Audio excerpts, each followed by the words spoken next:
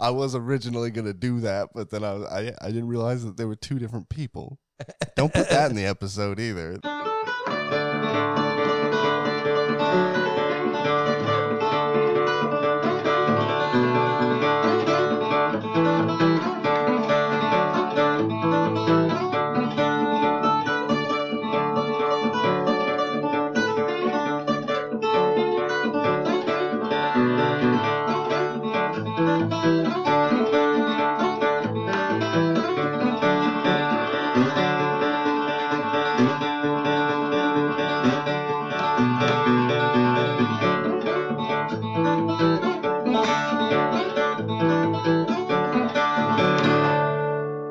On this evening's episode, we stumble upon a musician that once again influences so widely beyond what I think he was recognized for. When I started listening to the music to produce the episode tonight, it really just the threads that came out of it showed me how many different musicians were not just directly influenced from his style and his musical portrayal, but genres themselves maybe defined out of maybe vocal rhythms or maybe some might say the spirit of the music itself. Thank you all for tuning in tonight. I'm Pat. I'm Ian. Welcome to Dude Check Out This Song. And tonight we are covering Howlin' Wolf. Oh my God. It's going to be good. Yeah. And Howlin' Wolf was born June 20th, 1910 in West Point, Mississippi. And contrary to probably nobody's belief, his name was actually Chester Arthur Burnett. Chester Arthur Burnett? Yep. No wonder he went with Howlin' Wolf. He grew up one of 6 children on the Young and Myers cotton plantation where both his parents worked. His grandfather would tell him and his siblings stories of wolves in the area, and once something frightened him and he ran howling upstairs, which prompted his family to dub him the Howlin' Wolf. Oh, that's fucking awesome. So this name comes from, like, his family called him Howlin' Wolf way back from in the childhood. Day. That is a cool-ass nickname, and that's a good origin for it. And so, when he was still a child, his mother and his father split up, and his mother sent him away to live with his uncle, who was pretty hard on him, whipping him with a bullwhip and making him eat separately from the rest of his family. Wait, what? That's what his uncle did? Yeah. What the fuck? A bullwhip? A bullwhip. That's some, like, stepchild shit. What the fuck? Sorry to all the stepkids out there. Jesus, like, that's fucked up. What the hell? Well, and not shockingly, at the age of 13, he ran away and moved to Mississippi. Gasp. He eventually found his father, and he'd end up working with his father on the plantation in Ruleville, Mississippi. And in January 1928, Burnett's father bought him a guitar, and he began playing regularly. But he kind of had some help learning how to play guitar. Our old friend Charlie Patton actually helped teach him guitar. Wait, really? Charlie Patton? Hell yeah. Charlie Patton showed him a few chords, but the biggest thing, taught him how to put on a show. Yep. And I'm not surprised that's one of the things that Charlie Patton taught him the most either. And once again, not a whole lot about his childhood. And he began performing in the early 1930s, basically as an imitator of Charlie Patton's style. But by the end of the decade, he would end up adopting the electric guitar, and he'd even have a neck rack for harmonica. And the reason for this was in 1933, him and his dad moved to Parkin, Arkansas, where harmonica master Sonny Boy Williamson dated Wolf's half-sister and taught him how to play harmonica. That's awesome. And didn't we already talk about Park in Arkansas one time before and I made the joke? I feel like I made that joke already. I was going to make the joke, and I was like, God, it's like I think we were talking about Sonny Boy Williamson at the time, too. That might be directly what was happening. And it sounds like he dated a lot of people, too. Yeah, he got around. He's a Howlin' Wolf, after all. And, of course, Howlin' Wolf preferred the life of a blues musician rather than to being a sharecropper. Yeah, well, I mean, wouldn't everybody? I definitely would. Yeah, I mean, it's just an abjectly better job. And a funner life. And so Howlin' Wolf started wandering the region of Mississippi and Arkansas, where all the awesome Delta blues musicians were. Oh, yeah, that's a good place to learn. And he'd play anywhere just to make some money. And if you guys didn't know this, he was a giant man. he stood over 6 feet 3 inches and weighed somewhere around 275 pounds. Yeah, And he's a giant dude. Yeah, he's a huge dude. And he became well known in the area as a blues performer, not just for his showmanship that Charlie Patton showed him, but also for his large size and loud howling voice. Yeah. So he really adopted that name, Howlin' Wolf. Yeah, we watched that a couple of live episodes or live videos. Yeah. And it's funny because it's like zoomed in on him and you're like, oh, that's a normal sized dude. And it starts zooming out and it's like, oh, that's a tiny band he's got there. And then it starts to zoom out more. You're like, oh, no, that's just a big guy. That's just a big guy. Yep. He was holding like a $20 or $100 bill in his hand during one of the live shows that we watched. It was pretty entertaining. And so in his travels, along with playing with Sonny Boy Williamson, Howlin' Wolf would also perform with Robert Johnson, Son House, Johnny Shimes, Willie Brown, and Robert Lockwood Jr., who, if you remember from our Robert Johnson episode, was kind of adopted by Robert Johnson. Yeah, his mom or Robert Johnson lived with his mom for a bunch of years or something. Yeah, they like dated that. on and off for like 10 years. Yeah. Hey, that's a good stepdad. We've been talking a lot about stepchildren and stepdads this episode, but yeah, if you got a stepdad, let's pick Robert Johnson. I mean, that's. I don't know. He didn't live long. Yeah, but then okay, I'm not going to say that out loud. Moving on. Oh man, now I want to hear it. And with all the playing he was doing, he would still continue to work on the farm with his father whenever he possibly could. Kind of bringing the whole link between the land and the blues, you know. Yeah. That was kind of always his thing. Hell yeah. So sometime in Howlin' Wolf's life, he spent 2.5 years in the U.S. Army. Couldn't figure out whether he was actually drafted or enlisted. I read multiple things that said both of them. So we're just going to go with the fact that he was in the Army. In the K-9 unit. Boom. But you'll like this one, Pat. What? For most of his time in the Army, he was stationed in Seattle, Washington. Oh, yeah.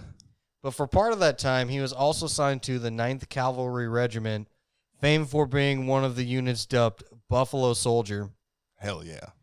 Which, if you guys don't know what a Buffalo Soldier is, it was a nickname given to members of the African-American cavalry regiments of the U.S. Army who served in the western United States from 1867 to 1896, mainly fighting Indians on the frontier.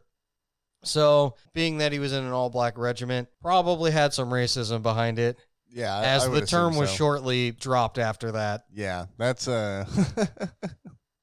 Yeah, it's hard not to run into some sort of racism at this point, is it? No, not at all. And it's painful every time. Like, I just don't even have a retort. If you wanted to know my stance on racism, watch any of the other episodes. And so when Howlin' Wolf got out of the Army, he returned home and started farming again. And so he went to Penton, Mississippi and worked on a farm for 2 years, farming by the day and playing music by night. In Penton, he met Katie Mae Johnson. Number one? Number one. They were married May 3rd, 1947. Oh, yeah. That's pretty late, too. I mean, considering he was born in, 15?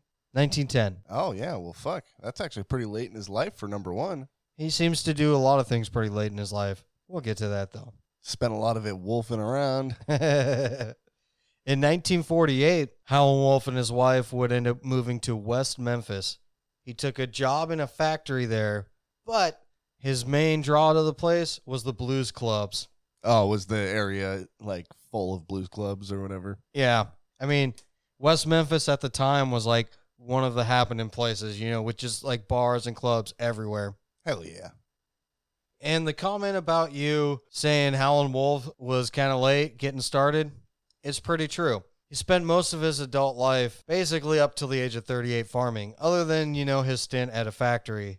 Other than that, he was just playing blues locally. Yeah, and, just a farming. side gig, you know, like we've always done. Huh, that's actually pretty cool. And it wasn't until his father's death in 1949 when he decided to devote himself entirely to the blues when he was almost 40. Wow. That is late as fuck, but that's awesome. So this is just a little interesting fact that I kind of threw in here. I think you'll dig this one. So Howlin' Wolf's childhood idol singer. Yeah. Can you guess who it is? I bet you can't. No, not at all. Jimmy Rogers. And as you know from our episode about Jimmy Rogers, was noted for his blues yodel. And Wolf actually tried to emulate this yodel, but found that his efforts sounded more like a growl or a howl. Yep. And to quote Howlin' Wolf, he said, "I couldn't do no yodeling, so I turned to howling, and it's done me just fine." Well, I mean, if you listen to any of his songs, he literally howls and does like weird whooping and wooing and whoo. That was pretty good. Yeah. I think you're getting better at that. Yeah. I mean, I have to practice, otherwise you yell at me for singing. I just cry in practice when you're not here. Don't worry, I've kept all of your singing into each episode too. And since he decided to devote himself only to blues, obviously he's got to get paying gigs.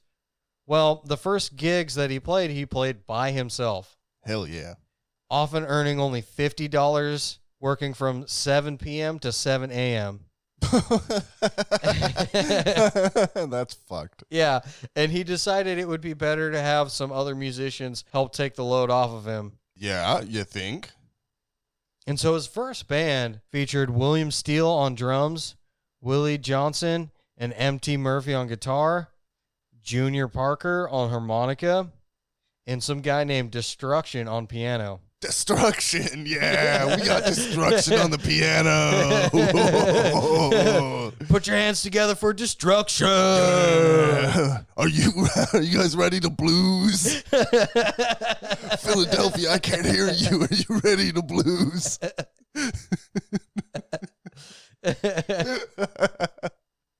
And Wolf would alternate between harmonica and guitar.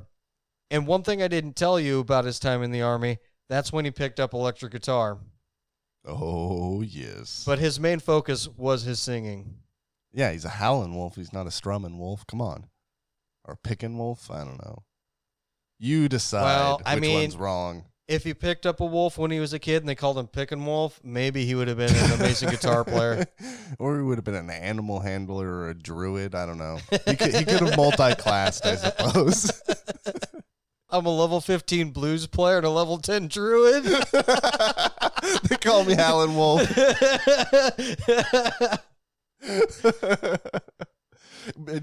Blues player, Ian. That was your best adjective.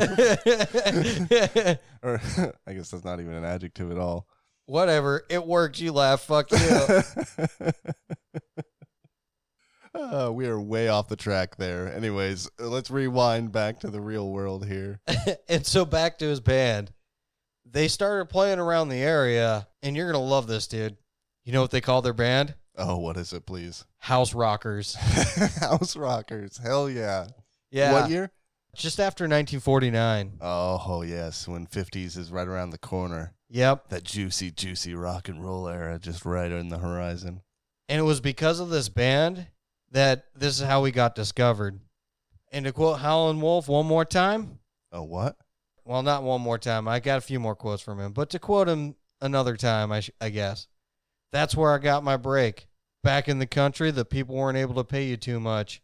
Sometimes you'd work all night for a fish sandwich, and glad to get it, too. A fish sandwich? A fish sandwich. That sounds, good, I guess, but working all night for one sandwich? I'm sure there's a few traveling musicians out there who go, yep, I remember those nights. I worked for a sandwich. I mean, let's not like lie too much. I have literally worked for beer multiple times, though. Oh, that's the first 8 years I played guitar. That's all I worked for was beer. Yeah, if I'm being honest, early musicians play for beer in the earliest of days because the money you're gonna get is so negligible that you can't even afford the beer that you're already gonna have drank. No, the worst part is when you get a booker who's like, "Hey, you want a shot?" and then he buys you a shot. But you didn't realize it just came out of the money he was going to pay you that night. Yeah, exactly. Oh, or it's on your tab at the end of the night. That's my favorite. And another reason why Howlin' Wolf got discovered was he sold advertising spots for 30 minutes on a broadcasting station, KWEM in West Memphis. The radio show was actually what eventually earned him a recording contract, as word of mouth could only get you so far sometimes, right? Yeah. And so he actually grabbed the attention of someone we've mentioned before, Ike Turner. Hell yeah. Wait, Ike Turner was... He played with Pat Hare. Oh, right. Yes, I remember. And, really just produced an extraordinary amount of records. And in fact, he produced the first sides for Howlin' Wolf. And these songs were used to secure a contract with Sam Phillips of Sun Records, who we also mentioned last week. Hell yeah. And the first two hits that Wolf ever had were How Many More Years and Moanin' at Midnight. And producer T-Bone Burnett would say about How Many More Years, and I quote, "In some ways, How Many More Years by Wolf would be the first rock and roll song because that has the guitar lick that became the central lick in rock and roll. And that's the first time we heard that played on a distorted guitar." Which lick? The lick for How Many More Years.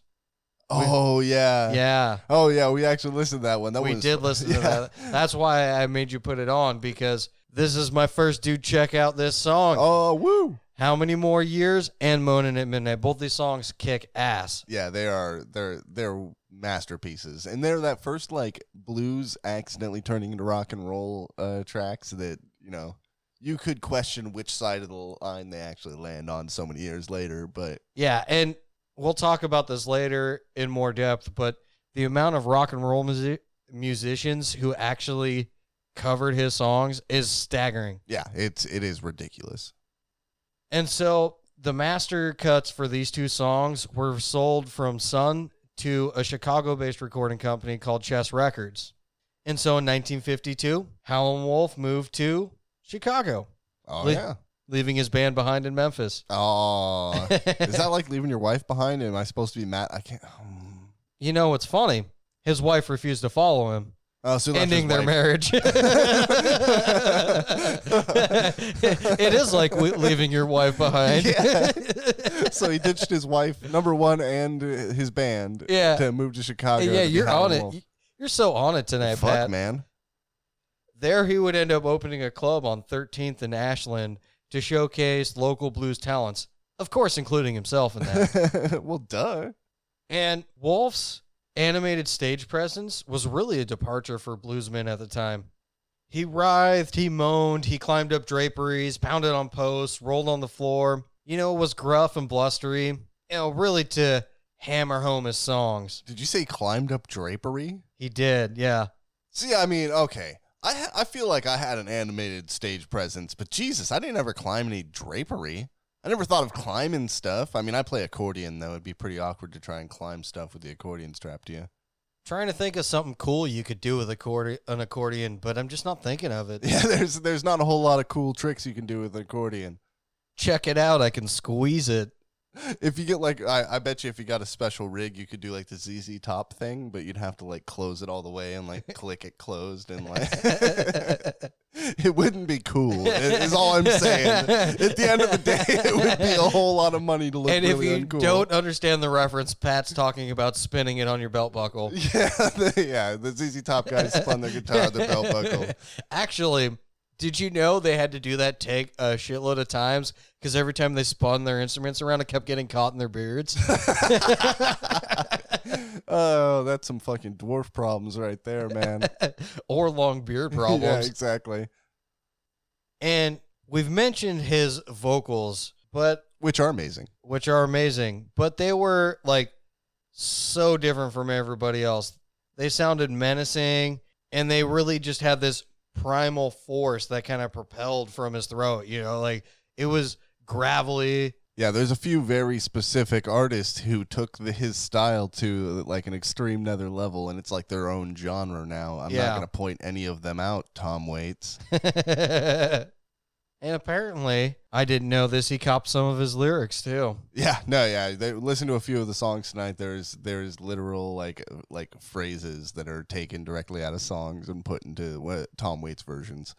But because of his voice and his showmanship, he became pretty popular in the Chicago blues scene. And a legendary rivalry started happening between Howlin' Wolf and Muddy Waters. Now, Ooh. Yeah, a lot of this was actually blown out of proportion, but how they met, and to quote Howlin' Wolf, "I got in touch with him because I didn't know nobody here. He carried me around the clubs and helped me get started." But, they kind of shared like a grudging admiration for each other. While Waters was always considered to have the better bands, Wolf was always considered to, leave a more unique mark To be the better artist. Yeah, on with every show he played, Because I'm not going to lie. Like, if I was going to, like, compare Muddy Waters to Howlin' Wolf, I'm on the Howlin' Wolf side. I think I am too. After doing this research and reintroducing myself to Howlin' Wolf, forgot how awesome his songs are. And that's not to degrade Muddy Waters' like quality at all. Of course, he's still idyllic for the the era, but I still I'd pick Howlin' Wolf every time, and I'm not ashamed to say that.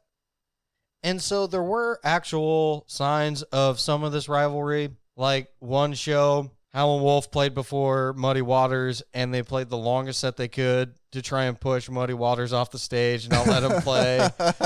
And Muddy Waters recorded an album called Electric Mud that came out in 1968. And so Wolf followed with his own psychedelic record. But Wolf never really liked that. In fact, he even called that album bird shit. Not dog shit, bird shit. Yeah. That's pretty awesome.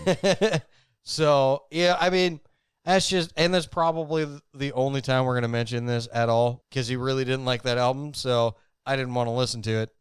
But that's kind of jumping into the future. Let's get back to the narrative here. In 1954, he recorded the song Evil. This would be his biggest hit to this point. So good, too.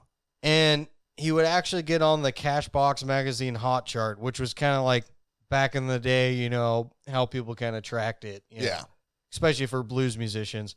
And this was the first... You said Cashbox? Yeah, Cashbox Magazine Hot Chart. Oh, like it was a magazine top 10 sort of thing, and that's how they pick their what music was good for the day or whatever. Yeah, kind of the people who are getting the most play and stuff. That's kind of interesting. So it's kind of like it's whatever's trending now, but it just takes a little while longer because some asshole's got to write it into a magazine. Makes sense. Well, and this was also the first of many tunes that was written by Willie Dixon, wrote specifically for Howlin' Wolf. Yeah. And so, dude, check out this song, Evil. Yeah, I'm glad you said it because I was like, I'm trying not to steal your dude, check out this song, but these people have to check this song out. The dudes out there need to check the song out. Yeah, you guys actually got to check the song out. The song's truly evil in the good way. Yeah. Evil. In 1956, Howlin' Wolf would record his biggest hit song. It would peak at number 11 on both the Cashbox Hot Chart and Billboard's R&B chart. This song, Smokestack Lightning. Which is another song that we jammed to, but when we were starting tonight, and it was super good. In fact, this song was so good. After finishing my research, I looked the song up and learned how to play it. Yeah, the fucking guitar part is like, you listen to the guitar part and you're like, oh, I can think of like 50,000 million songs that sound like that. Yeah, I think this riff has been stolen a lot. A lot. But over the next 5 years, he would really end up recording a ton of hits. Like the song, I Asked for Water, and in parentheses, She Gave Me Gasoline. Oh, hold on. I listen to a version of that song by somebody else all the time, and I didn't know it was a cover. It's a great song, though, it's right? fucking so good. Who's Been Talking? Sitting on Top of the World, Spoonful, Wang Dang Doodle. Oh. Backdoor Man. Yep. Going Down Slow. I Ain't Superstitious, Little Red Rooster. These are all songs that are iconic. And yeah. if you know nothing about Howlin' Wolf, you're going to listen to all these songs and you will know at least maybe two of them for no reason, weird reasons. Here's the thing. Every single one of these songs that I just mentioned has been covered by somebody. Yep. I would not be surprised.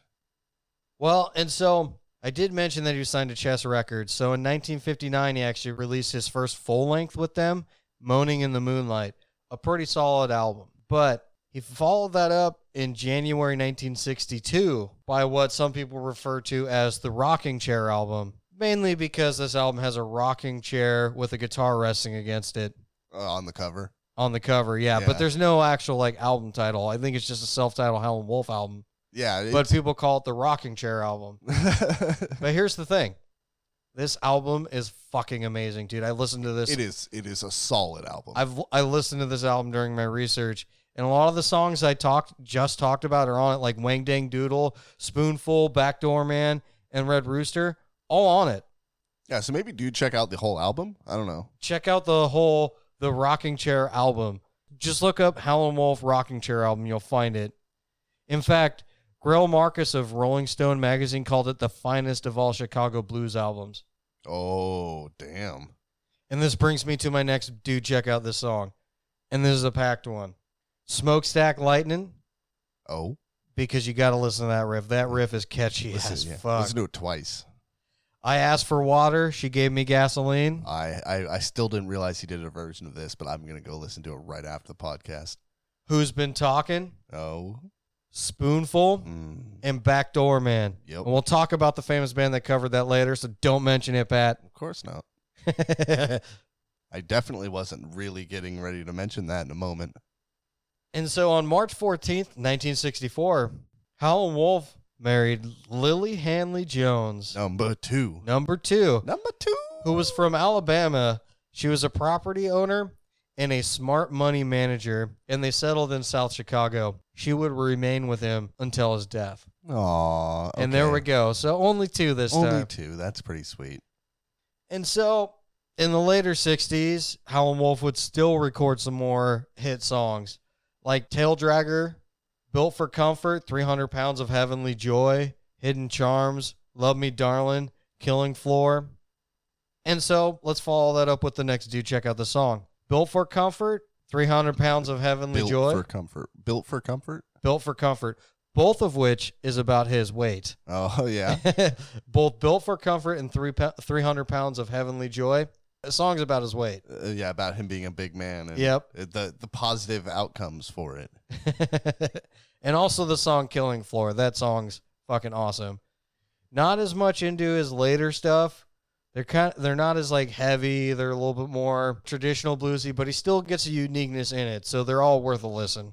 Yeah, it's something really strange. Like people who are extremely experimental, it seems like later in their career, they all migrate to a more traditional, even if it's not their original style, they migrate to like some traditional style. A much more contemporary style. Yeah, it is very strange. Like I assume everybody like wants to keep up, so they always feel like the easiest way is just to go with what's cool. Or I think sometimes it's just to promote a new album so they can keep touring and making money off their live stuff too. Like, but I mean, he didn't like throw it in for these songs at all. They're just different. I mean, and even in a blues sense, they're still different. Yeah, they're still good. They're all unique, really good tracks, and none of his even his late career stuff is still super solid. It's not like some artists where they really fall off in the late game. But yeah, and I think the biggest thing is it's just not our style really, because he did go a little softer, but the songs are like definitely like a unique take on blues too. Yeah, I think just compared to his early stuff, it doesn't stand up, especially for my taste. I like my songs with some punch. Yeah, me and Pat agree on that one. We like our songs with punch. Hawaiian Punch. And a swirly straw. Power Rangers cup. So anyway, let's get back on track. In September 1964, he traveled to Europe as part of the 1964 American Folk Blues Festival. 64 is such a good year for music. So good. He would tour with such blues artists as Sonny Boy Williamson, Lightnin' Hopkins, Willie Dixon, who wrote several songs for him. Those are some good names, too. And Sleepy John Etz. Okay, I don't know that guy. Me neither, but I included him. We're going to throw him on a list somewhere. Computer, process. Boop, boop, boop, boop, boop, boop, boop. I didn't do it this time because I knew you were going to do it. I learned last time. And here's the thing. Smokestack Lightning was a huge hit in Great Britain. And so Howlin' Wolf would actually be the headliner of the whole tour. Really? Yeah. Now that's a fucking honor. With all those names, it ended up being the headliner of the tour. Yeah, how crazy is that? Like, with Lightning Hopkins? Yeah. If you're a headliner for Lightning Hopkins, you fucking made it. It doesn't matter what the hell else happens. Yeah, that's a badass signature right there. Yep. Put that shit on my gravestone. You know what I mean?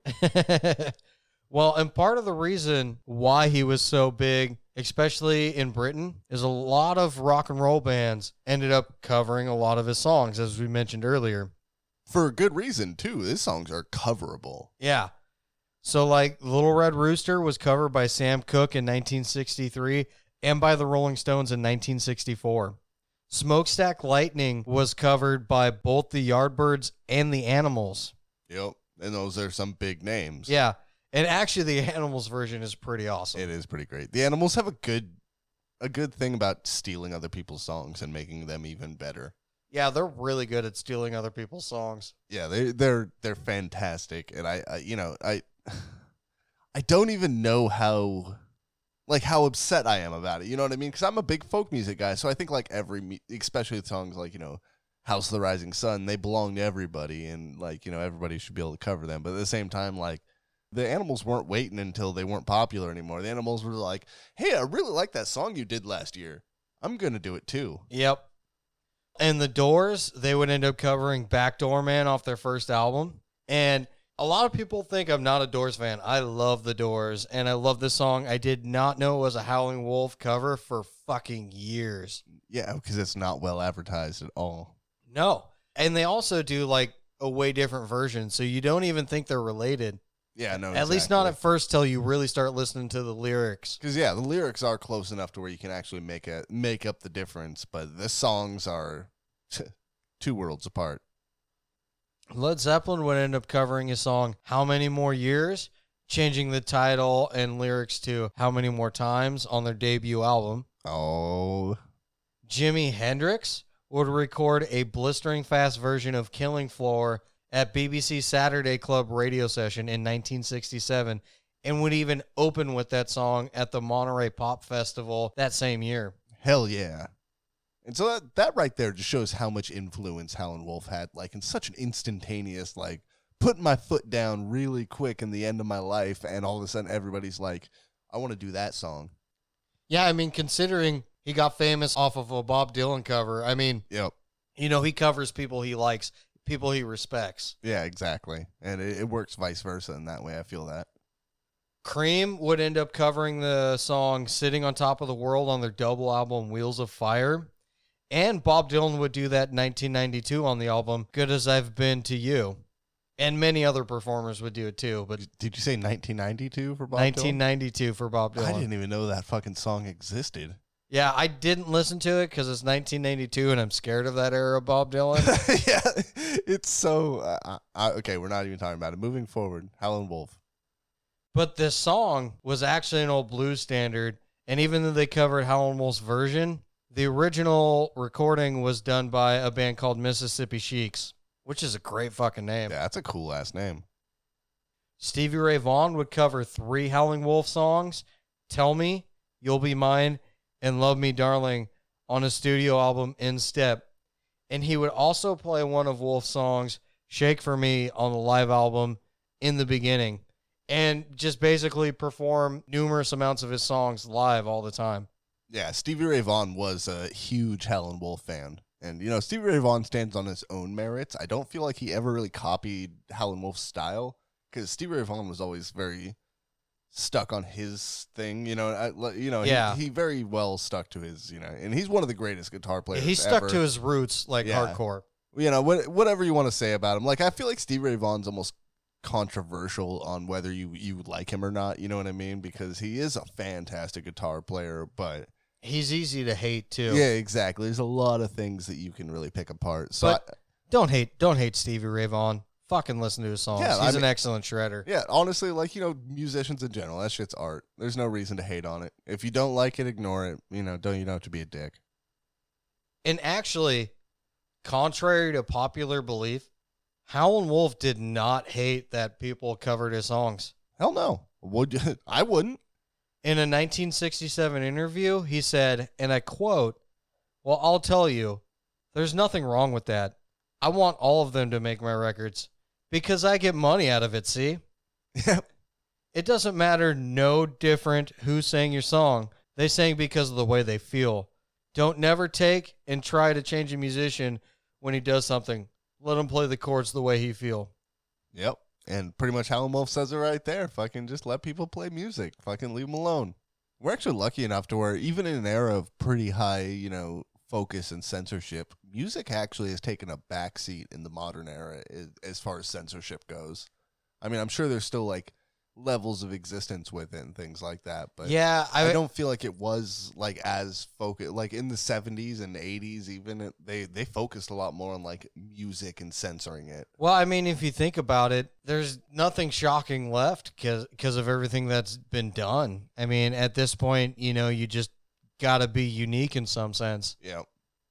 And in 1965, Howlin' Wolf would end up appearing on the ABC TV show Shindig, and he played with the Rolling Stones, who actually had a #1 hit in England, Red Rooster. Oh, So shit. their #1 song was a cover of his song. Yep. So they must have been just like worshiping the ground he walked on at that point. Yeah, I mean, fuck. If anyone you want to really focus on like covering, Howlin' Wolf is a good inspiration for that. And with all these artists covering his songs, he became more popular than ever. He'd play at the Newport Folk Festival, the Berkeley Folk Festival, the Ann Arbor's Blues Festival. And in this period, he would release the albums Real Folk Blues in 1966, More Real Folk Blues in 67. And, he just play everywhere. Now, around this time, his health would start failing. In 1969, he'd have a heart attack, high blood pressure, kidney problems, but he would continue to record and tour. In May 1970, he went to London, England, and recorded the London Howlin' Wolf sessions with such British artists as, ooh, that's a lot of S's there. Ian's over there sweating. I gotta get through this line. Eric Clapton, Mick Jagger, Bill Wyman, Charlie Watts, Steve Winwood, Ringo Starr, and Ian Stewart. What? That is a fucking crazy list. Yeah. And it became the only Howlin' Wolf to appear on the Billboard 200, spending 15 weeks on the chart and peaking at number 19. Only 19? Only 19, but I really think it's because of all the artists I said, though, too. Yeah, it would make sense. In early 1972, he'd cut the live album Live and Cookin' at Alice's Revisited. In August 1972, he received an honorary doctorate from Chicago's Columbia College. And this is something I never mentioned up to this point. He was functionally illiterate up until his 40s. Really? Yeah. That's fucking awesome. That's how awesome his music is. His music's so good, he received a doctorate.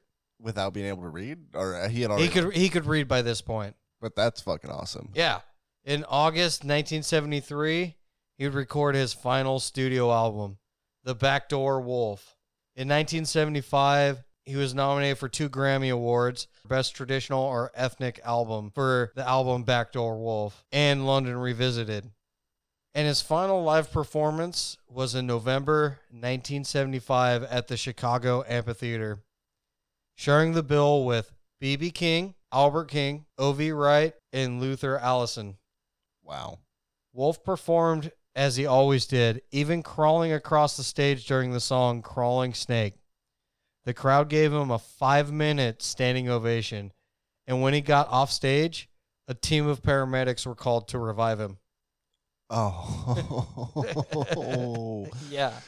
That's so awesome and sad at the same time. Like, I want to be like, oh, that's really sad, but also that's really badass, dude. He almost checked out right there just playing as hard as he could. Oh, I mean, as a musician, I envy that. You know, he was 65 by this point, too. He's crawling across the stage singing. Like, can you imagine a 65-year-old doing that nowadays? And he's not, like, we spoke about this, he's not a little dude. He's a tall and wide guy. Yeah, he's a big boy. Oh my God, that is amazing and sad and amazing at the same time. Seriously, such props to Howlin' Wolf just for that. Like, we got fucking an ambulance waiting for you to be done. You're just giving such a badass performance. You know what I mean? It's like, he's so old, he shouldn't be doing this. Someone call an ambulance.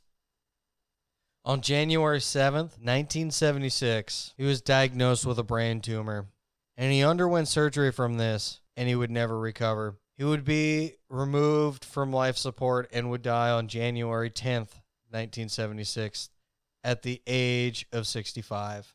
He'd be buried at Oak Ridge Cemetery in Chicago. No, that's really sad. It always is when an artist like this dies, though, too.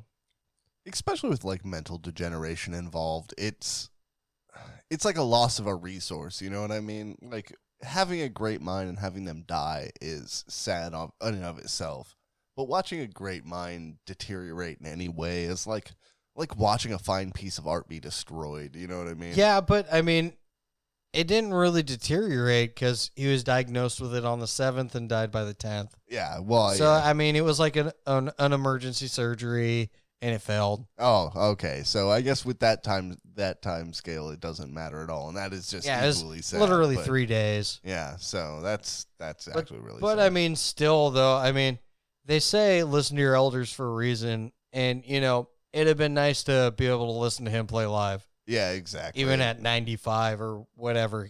He clearly had more to show to us. You know what I mean? If his last show is him crawling across the ground screaming his lyrics, like, yeah, he still probably had a few more shows in him if his mortal coil would have kept up. Now, before we get to our last thoughts, I got a few more things to say about him. Oh, please lay it on me. So he was elected to the Blues Hall of Fame in 1980 and was inducted in the Rock and Roll Hall of Fame in 1991. And in 1994, he was even put on a postage stamp. Postage stamp. That's a cool. You don't really get that. You don't hear about that honor very often. I mean, that was before like today's day and age. That was a big honor to be put on a postage stamp. Yeah, nowadays, like you just get ducks and stuff on it. And here's the other thing that I never mentioned about him. Anybody who worked for Howlin' Wolf was paid a fair salary. He'd withhold unemployment insurance for them and even Social Security. He gave them health benefits. He treated them great. Shit, he treated them better than most companies do nowadays. And he wasn't a man who lived an extravagant life. He and his second wife, Lily, along with her 2 daughters, lived a modest, but still comfortable life in Southside Chicago. He never wore a ton of jewelry, didn't drive a flashy car, in fact, preferred a Pontiac station wagon over Cadillacs that were driven by his peers. And he hunted and fished and owned farmland in Arkansas. Well, that makes sense because he was a farmer up until nearly his 40s. Yeah, and he even volunteered with the local fire department there too. What a fucking badass, dude. That guy is a legendary badass. Like, just a great dude all around. Yeah, I mean, we always talk about like musical achievements and inspirational achievements and soul achievements. We don't really get to talk about that very often. Where like somebody's not only truly inspirational, like on a musical level or like on an intellectual level. Like this motherfucker was out there preaching what he was doing just good stuff. You know what I mean? He clearly wanted to just give more to the world. And well, let's do final thoughts. We are definitely on final thoughts at this point. Yeah. I mean, let's start with you because you're going already. No. Go ahead. By all means, good sir. Well, so you know what? He didn't kill any girlfriends. Didn't kill any policemen. Fuck yeah. Didn't slash no one with a razor or shoot anybody with a gun. Exactly. And I always liked his songs. I don't know why I never got more into it. His songs are fucking awesome. Like, they're the gravelly, hard-nosed, like, just out there style that I like. And I just can't believe that I didn't like them when I was I didn't like him when I was younger. It really shocks me because that's how amazing his songs are. Like, I should be listing off all the albums that I purchased by him right now. Like, in fact, the Rocking Chair album, I'm going to look for that on vinyl because that album kicks so much ass. Like, I don't even want to just buy it on a fucking digital copy. I want to buy the physical album. Throw it on a Sunday morning, cook some breakfast, sit down, listen to it while I'm eating. That's what I want to do with this album. That's how awesome it is. Just absorb the energy from this album because this guy was energy in and of itself. This guy knew how to put on a show.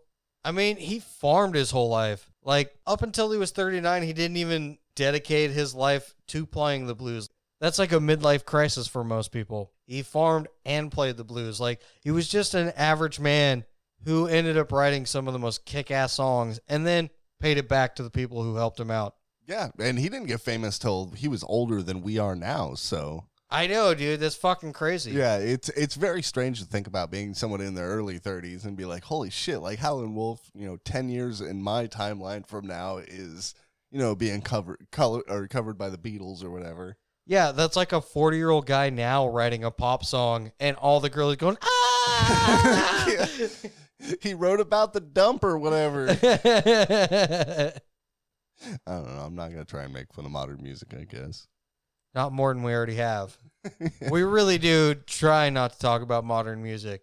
Try not to talk too much shit about anything, but Howlin' Wolf, my final thought on you, you've made my regular playlist, and you're going to make my physical albums list.